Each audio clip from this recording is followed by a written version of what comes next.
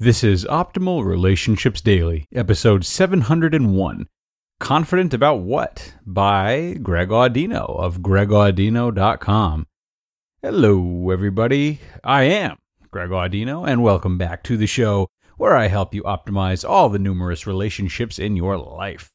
Today, I am narrating a post from yours truly, actually, the producer's idea, not mine, about improving self-confidence and some ways to work on it. But more importantly, identifying what self-confidence actually is.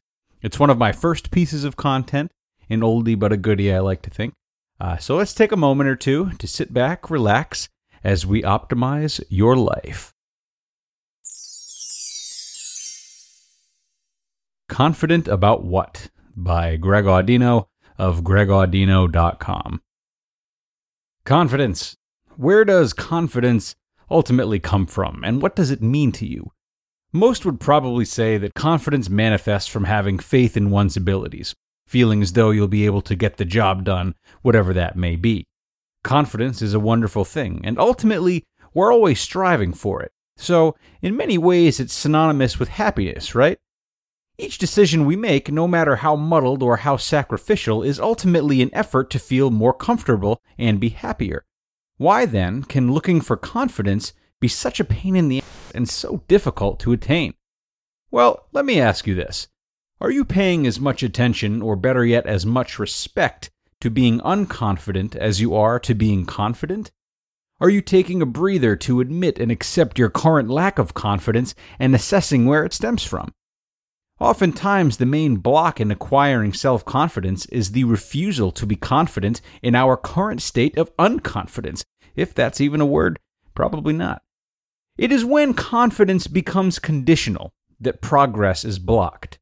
Doesn't saying, "I refuse to feel weak, I will only be strong," display a complete lack of ownership of a massive portion of your life, and therefore a huge lack of confidence in itself?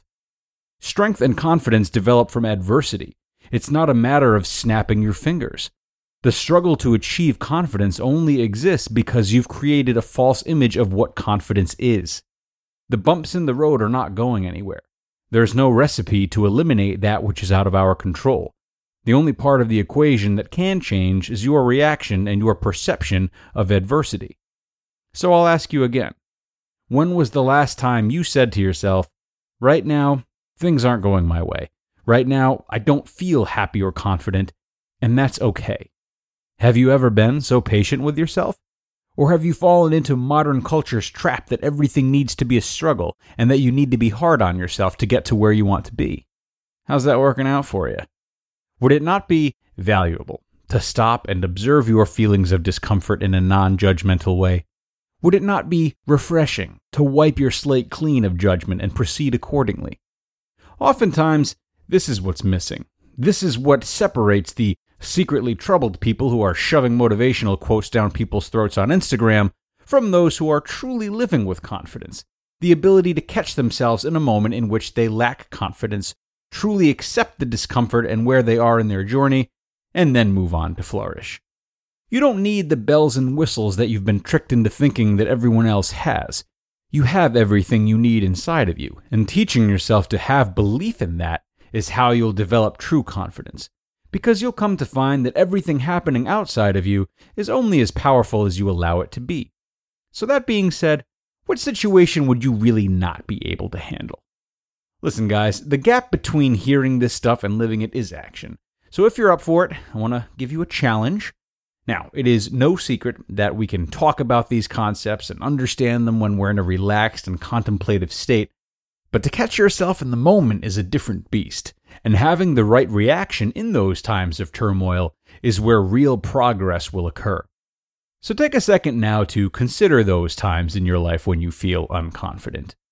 Consider when you're riled up and your ego is threatened. Maybe it's your weekly game of basketball, when you're taking yourself too seriously and some new kid on the block comes and crosses you up. Maybe it's when the pimply guy in the cubicle next to you steals your good idea and presents it to the boss. The next time you're in that situation and you feel your tension starting to build, don't mask it with aggression or overcompensation. Feel it. Lean into that lack of confidence and get to know it, rather than trying to avoid it as we are accustomed to doing. At first, you might only be able to keep your cool for a few seconds before you go back to blowing your top. That's fine, baby steps. Remember, you're undoing a lifetime of work. Once you feel that pain, that lack of confidence, try your best to dismiss it and remind yourself that this situation really doesn't have anything to do with your value as a person, so ultimately it's irrelevant. Getting used to this process, used to the fact that these mishaps only affect you as much as you allow them to, will in time grant you the ability to move through your life with confidence. You'll soon find that these situations to handle aren't really situations at all, because none of them are bigger than you. That's confidence. You just listened to the post titled, Confident About What? By Greg Audino of gregaudino.com. Everyone, if you have been listening or, more importantly, paying attention to this podcast, you know that establishing good communication with your friends, your family, and your partner is an essential part of any relationship. Likewise, establishing a healthy communication with yourself is essential for your mental health. And when you feel like you've hit a roadblock, we want to remind you that BetterHelp is here for you. BetterHelp will get your needs assessed and help match you with a personal licensed professional therapist. They provide a safe and private environment for you to communicate with your therapist within 24 hours, plus giving you the flexibility of scheduling weekly video or phone sessions. Their financial aid makes it more affordable than traditional offline counseling, and you can schedule an appointment online at your own convenience. BetterHelp is not self-help or a crisis line. It is professional counseling where everything you share is confidential. I want you to start living a happier life today. As a listener, you will get 10% off your first month by visiting betterhelp.com/ORD. Join over 800,000 people taking charge of their mental health.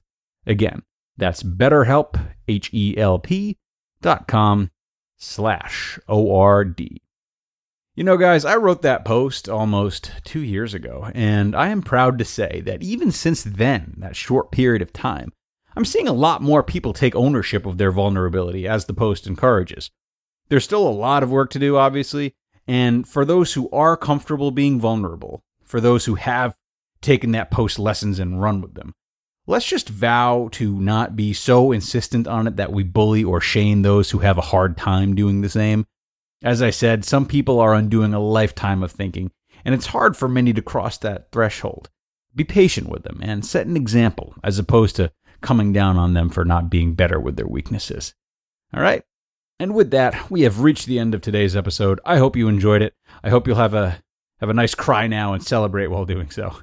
I will see you all tomorrow with a post on finding yourself again, where your optimal life awaits.